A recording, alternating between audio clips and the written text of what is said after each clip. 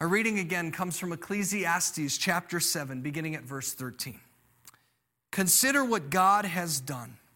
Who can straighten what he has made crooked? When times are good, be happy, but when times are bad, consider this: God has made the one as well as the other. Therefore, no one can discover anything about their future. In this meaningless life of mine, I have seen both of these, the righteous perishing in their righteousness and the wicked living long into their wickedness. Do not be over righteous, neither be over wise. Why destroy yourself? Do not be over wicked, and do not be a fool. Why die before your time? It is good to grasp the one and not let go of the other. Whoever fears God will avoid all extremes. Wisdom makes one wise person more powerful than 10 rulers in a city. The word of the Lord. On Tuesday of this past week, my entire family scheduled to get our flu shots at the same time. And we have 4 kids, so when we showed up at the clinic, the nurse looked at the schedule and she said, "Oh, the DeGroot family, yes, we saw that you were all coming at the same time, so we set up a separate exam room just for you." And I thought, that makes sense. I guess you know your family's big when they set up a separate room just for you. And so anyway, we went into this exam room and we all got our shots. The kids went in a row from youngest to oldest. Each one of them was a trooper. And we got back into the van, and my wife Alyssa and I were strapping the younger ones in. And I said to all 4 of them, I said, "You know, you guys were so well behaved. I'm so proud of you, and you were so brave." Oh, of course, our oldest 2, they're 11 and 9. They just kind of blew it off. They've been through shots, whatever, it's fine, didn't hurt. The 2-year-old, he basically forgot about it. He was just rolling around his car. But our 3-year-old Sophie, when she heard me say that she was brave, she just looked down in shame. And I looked at her and I said, "What's wrong, Sophie?" And without looking at me, without making eye contact, she just kept looking down and she said, "I'm not brave." And I said, "Sure you were. You were so brave in there, Sophie." And she just kept looking down. She said, "No, I wasn't. I cried." "No, I wasn't. I cried." My heart dropped for Sophie. I took her little face in my hands and I said, "Whoever told you that crying means that you're not brave? You know, Daddy cries sometimes. Mommy cries. Your brothers cry. We're brave. You're brave too." And you could tell that she was listening to the words I was saying and trying to process them, but I'm not really sure that she believed me. And so we got into the car, we were driving away, and I just couldn't help but just keep wondering, where did she learn that? Like, where did she learn? Not that I don't understand the concept. If I cried when I got my flu shot, I probably wouldn't feel very brave either, but she's only 3 years old. She's only 3 years old, and somewhere along the line, her innocence has been taken away from her in one small area of her life because she does not think that brave girls cry. And the truth is, there are so many lies, just like that one, that we all buy into, no matter what our age. Lies that bring us shame and guilt and make situations that are already inherently painful, like getting a flu shot, so much worse. And unfortunately, I'm afraid that we're living in a unique moment in time right now where almost every single person we know, ourselves very much included, are experiencing the same thing. We're buying into lies. Lies that are derailing us. Lies that are leaving us lonely. Lies that are dumping weight on top of what we are all by themselves experiencing, which are already painful days. And I felt this way as I was on Facebook this week. Earlier this week, I posted a question, and I asked people to respond. It was this. I asked people to share one word to describe the world around us right now. One word to describe the world around us right now. And over 160 people responded between my post and my friend Larry Gaffey, who shared it, and then a bunch of his friends posted. And so I took all of the one-word answers from all of those different people, and I put them into a word cloud. So take a look. I'm going to put it up on the screen here. And if you're not familiar with how these things work, the computer displays every word that you submit to it. And if a word is repeated, the more it's repeated, the bigger and bolder it displays. These are all of the words, all of the answers to the question, what is one word to describe the world around us? And as I looked at those words coming throughout that day, it's not that I didn't think that we were all struggling, right? I mean, I live in the same world as you do, but I was taken aback at just how discouraged people are, just how discouraged the overwhelming majority of people are, confused and sad and scared and frustrated and divided. There was almost no hope at all in any of the responses. And so for the rest of the week, I just prayed.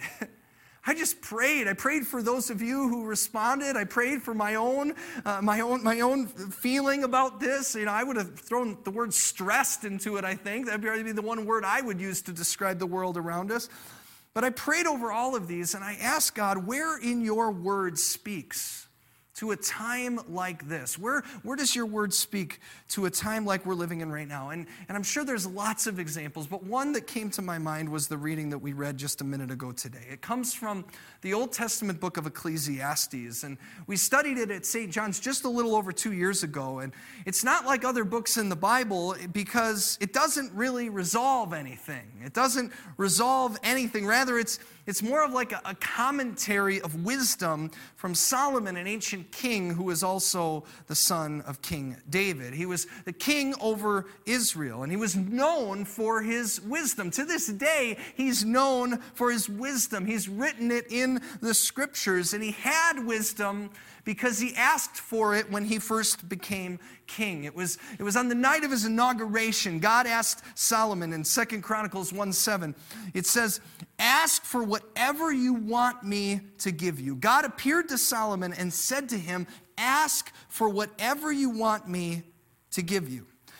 And I love this story because think about it, right? Solomon could have asked for anything. For anything at all. He could have asked for riches. He could have asked for protection from illness. He could have asked for military success. He could have asked for a better quarterback for the Chicago Bears. I know that was a couple thousand years premature, but I kind of wish he did. But he didn't ask for any of those things. Instead, he asked for this. Look at 2 Chronicles chapter 1, verse 8. So Solomon answered God, "You have shown great kindness to David my father, and you've made me king in this place.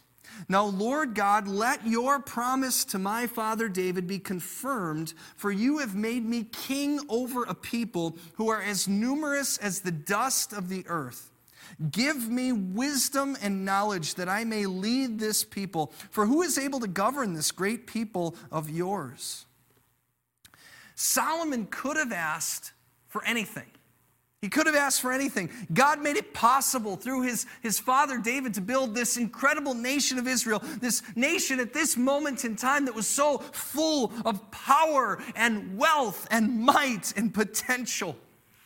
And I think about it, and I think about how as American Christians, if you consider yourself a Christian, we've often either consciously or subconsciously throughout our history made our own connections between God's chosen nation of Israel and our own nation. Because we can say a lot of the same things today that Solomon said back then. God has definitely shown great kindness to us, just like he did to David.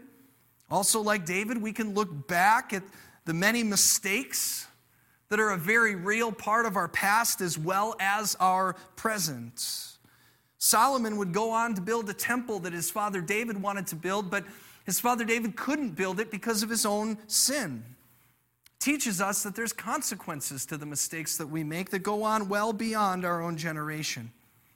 There's just so many connections that we can make to this as we look at the days we're living in right now, right? We're all struggling to try to understand all of this for ourselves and for our own people. For us, we're looking at things like racism, things like competing visions and values that come from different sides of the political spectrum. We're looking at protests and riots, not to mention natural disasters like fires and hurricanes, a global pandemic.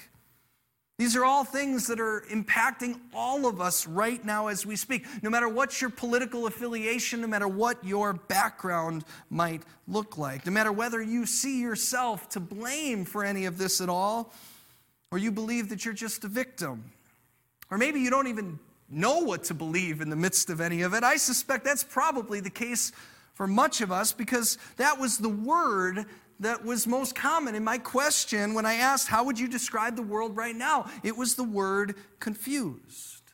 We're confused. And just a few weeks before one of the most divisive presidential elections that our nation has ever experienced, it seems pretty clear to me that we're all looking for someone to lead us to some kind of clarity.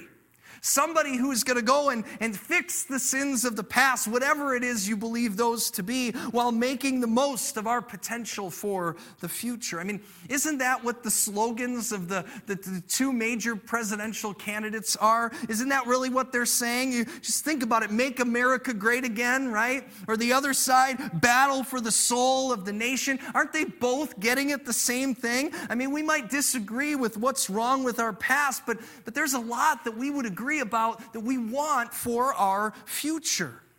And that might have been one of the most striking realizations that I had when I was looking at the responses on Facebook, because I can't think of a time in my own lifetime where people on every end of every spectrum imaginable are equally confused, equally sad and unsure and worried and conflicted and frustrated. And I wonder if part of the reason for that is that we all actually have a lot more in common than it feels like we have right now.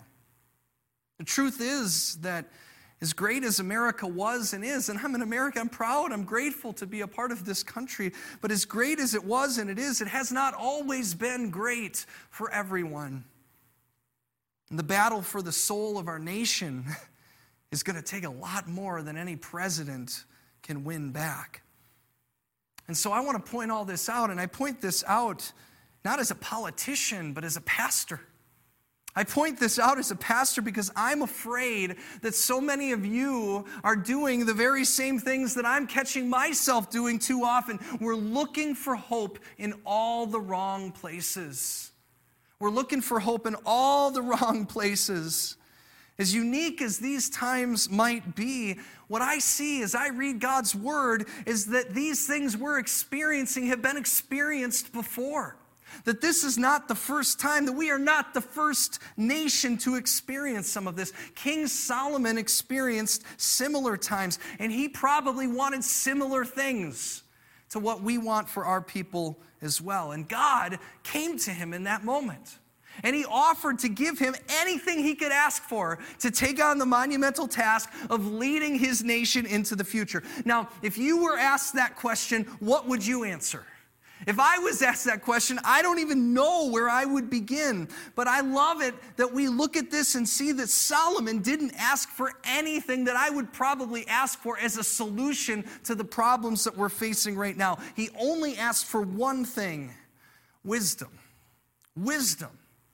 And so let's spend the rest of our time diving into what that is and how it helped him and how it might help us as well. And I think the first thing we need to do is just figure out what is wisdom. And thankfully, God's word defines it. Proverbs 9:10.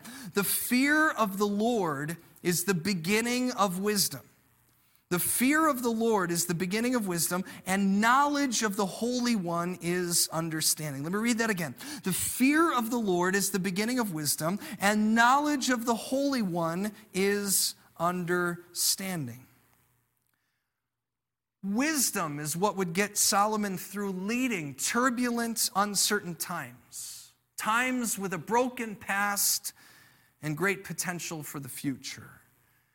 And the truth is, wisdom is going to be the same thing that's going to get you and I through the same situation that we're dealing with today, right now. Turbulent, uncertain times with a broken past and hope for the future. And so what is wisdom? Well, if I could break down the definition from what we just read in Proverbs, I would say it this way: wisdom is a direction and a relationship. Wisdom is a direction and a relationship. Now let me break this down. What wisdom is not, is it's not a conclusion or a finish line. It's not a conclusion or a finish line. And I say that because I love conclusions and finish lines. And so many times my hope is in a conclusion or a finish line. Wisdom is not a conclusion. It's not a finish line. And I love those things. Like, do you know how many small projects that we never finished around our house that we've kind of taken on over the last 7 months and finished? You know why we do that? I know a lot of you do it too. Because while we can't control the world around us, darn it, I can control whether or not that wall gets painted on Saturday, right? See, we got to control something. We want to see some kind of finish line. We want to get to some resolution. It doesn't mean the finish lines aren't good. Finish lines are wonderful, but they're not wisdom. They're not the thing that's going to get us through. Wisdom is a direction and a relationship. The direction is the future. Right? We can't live in the past, and this moment is this moment. The direction is the future. But what's more important than that is that it begins with God. It begins with God, that we're not alone as we enter into the unknown, that God is with us and that He is the beginning of everything, which brings us back to the book of Ecclesiastes, the book of wisdom that Solomon has written as he's experienced it for himself. Now, this is written after he's experienced living with wisdom, as he's lived with it as a king and as somebody who has ruled, as somebody who has seen wonderful days and terrible days, and he's looking back and he's writing all the things that he's learned about life. He's asking, how did wisdom play out in the good times and the bad? And this is what we read about in Ecclesiastes chapter 7, beginning at verse 13. Consider what God has done. Who can straighten what He has made crooked? When the times are good, be happy, but when the times are bad, consider this. God has made the one as well as the other. Therefore, no one can discover anything about their future. Wisdom is a direction toward the future. It's not the definition of what the future is going to look like. Solomon says nobody knows, right? And so because you don't know what the future is going to bring, when the times are good, take advantage of it and rejoice. Be thankful, soak it up. And he says when they're not good, don't forget that you're not traveling into the future alone. And then he continues, verse 15. He says, in this meaningless life of mine, I have seen both of these things, the righteous perishing in their righteousness and the wicked living long in their wickedness. Throughout the book, Solomon refers to this life as meaningless. And what he means by that is that without God, everything is meaningless. What does any of it matter? And Jesus' own brother James says the same thing. He says in James 4:14, he says, why, you don't even know what will happen tomorrow. What is your life? You're but a mist that appears for a little while and then vanishes. We don't like to think about it, but it's true. It's true. And so without God, no matter how righteous or wicked any of us are, either way, this life is short and it will soon be over. And that caused me to reflect a little bit. I look back at my notes, and to my best estimate, I have either officiated or attended about 100 funerals over the last 10 years. I've been to services for people who, when we celebrated their life, made everybody who was present want to live a better life themselves just by the example of the person who passed away. I've also been at funerals of people who have made so many mistakes and have broken so many relationships that their life served as this kind of subtle warning to the people who were present that life is precious, and the consequences of our mistakes are real. I've buried women and men who work hard their entire life, and yet when they passed away, they had very little to show for it. And then I've buried others who didn't seem to work very hard at all, and they had everything. It's the way the world works, and it's because of this that Solomon continues and says, therefore, do not be over-righteous, neither be over-wise. Why destroy yourself? Now, wait a minute. I thought wisdom is good, right? Don't be over-wise. How can you be over anything good? Over-righteous, what does that mean? Here's what it means. It's the lie that says that we have to become confident in everything. It's the lie that says we have to become confident In everything. My 3-year-old, Sophie, bought into that lie on Tuesday when she thought that to be brave meant not to cry. And I would call that over-wise or over-righteous. It's the same thing. And for a moment, it destroyed her. It wasn't the pain of the shot. It was the pain of the shame that came after. And I think this is a big one for us today. And it gets us every time that we think that we have to have everything figured out. And there's so much knowledge out there that it's confusing. But Solomon didn't just ask for knowledge, he asked for wisdom. Wisdom teaches us how to use the knowledge, how to understand the knowledge, how to discard the knowledge, and how to remember when we don't have all the knowledge to begin with. And so I look at the world around us and I think to myself, man, you're confused, so am I. We all are. If we looked at what's happening around us right now, I don't know if there would be any other logical response to the world, but to be finite beings that look around and feel confused. And yet at the same time, we live in this moment in history where we've got information at our fingertips, and we think to ourselves the lie that we should somehow be responsible to know everything about everything. And so I just want you to take a deep breath, because that's not true. It's not true. You might not fully understand the history or the present as it relates to things like racism. You might not fully be able to comprehend aerosol transmission of a virus, or how your vote relates to the Electoral College, or a plethora of other things that matter right now in the world we're living in.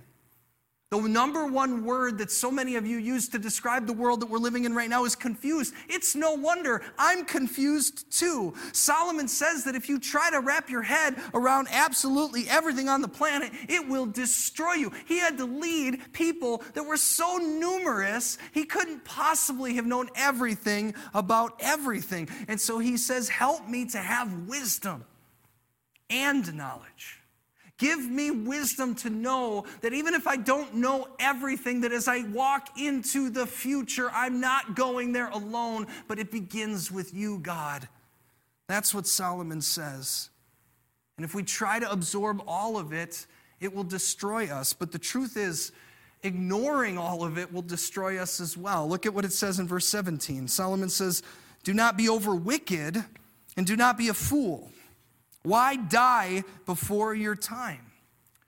And I see that happening to a lot of us as well. So many of us that maybe is a coping mechanism, or I don't know what it is, but we just kind of throw caution to the wind over things that are true and that are real. And Solomon says that's very dangerous too. Verse 18, it's good to grasp the one and not let go of the other. Whoever fears God will avoid all extremes. Wisdom doesn't claim confidence that we don't have, but it also doesn't ignore things that are the truth. I mean, didn't Jesus himself say it in John 8, the truth sets us free? And isn't that what we all ultimately want and need, to be set free? Wisdom sets us free. Wisdom sets you free to cry and be brave when you go in and get your flu shot. Wisdom sets us free to say, I don't understand something, instead of allowing pride to hijack our limited perspective. Wisdom sets us free to own up to our own mistakes and our sins, because Jesus said that he has paid the price to set us free from the eternal consequences of all of them in him. Wisdom sets us free. It sets us free to have hope in a future, to be a part of it, because God is in it with us. He is the beginning and he is also the end. And if you have wisdom, verse 19, Solomon says, wisdom makes one wise person more powerful than 10 rulers in a city. I wish I had a silver bullet answer for the things that we're confused about and facing, that are stressing us out and causing us to be afraid in the midst of the world that we're living in, causing anxiety and a lack of hope. And I would be lying to you if I came in front of you with great confidence and gave you a silver bullet answer, because I don't think there is one. But I am thankful that God does know what the future holds, and that he has given us every tool that we need to be able to walk into it together with him. It begins with him. He is the beginning of wisdom. And so the question is, how do we apply that today? How do we apply that as a people who are confused and tired and weary? Well, thankfully, Jesus taught the disciples how to apply it, and we're going to just listen to his words. Matthew chapter 6, beginning at verse 25, Jesus said, "Therefore I tell you, do not worry about your life. Do not worry about what you will eat or what you will drink, or about your body, what you will wear. Is not life more than food, or the body more than clothes? Look at the birds of the air. They don't sow or reap or store away in barns, and yet your heavenly Father feeds them. Are you not much more valuable than they? Can any one of you, by worrying, add a single hour to your life? And why do you worry about clothes? See how the flowers in the field grow? They don't labor or spin. And yet I tell you that not even Solomon in all of his splendor was dressed like one of these. If that's how God clothes the grass in the field, which is here today and tomorrow is thrown into the fire, will he not much more clothe you, you of little faith? So do not worry, saying, what shall we eat? Or what shall we drink? Or what shall we wear? For the pagans run after these things. But your heavenly Father knows that you need them. But seek first his kingdom and his righteousness, and all these things will be given to you as well. Therefore, do not worry about tomorrow, for tomorrow will worry about itself. Each day has enough trouble of its own. Would you pray with me?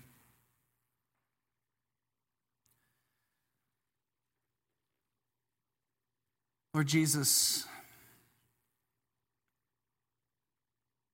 even those of us who maybe don't take our faith too seriously have probably heard these words of yours, not to worry, countless times before.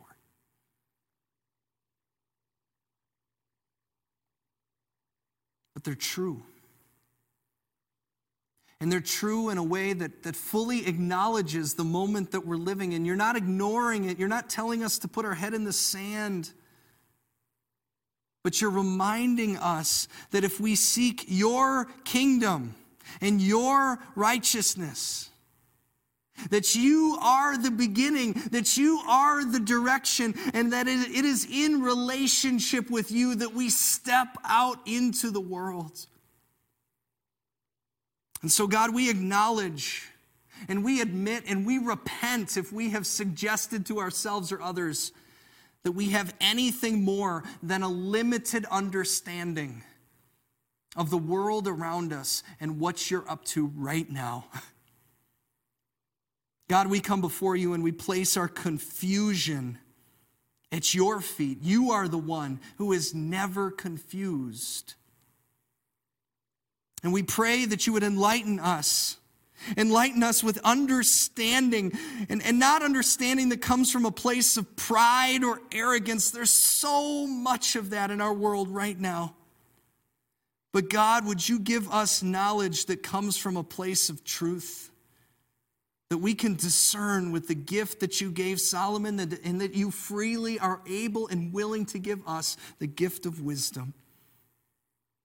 Would you help us to have an understanding of truth that sets us free from worry, and then also sets us free to live a life that brings glory to your name in everything we do as we walk by faith. As we walk by faith into the future. And help us to know that in that future that we will be okay, that you will be with us. And it's not because of anything we know or understand, but it's because everything begins and ends with you. And your promise is that you will be with us always, even until the end of the age. And so I pray, God, that I would cling to that truth, and I pray that that truth would be clung to by each and every person here who's praying. God, that our lives might exhibit and show to the world the kind of example of peace in the midst of any and every circumstance. God, I know you're teaching us to lean on you right now. May it be so for us. Help us to know that we're not alone. It is in your name we pray.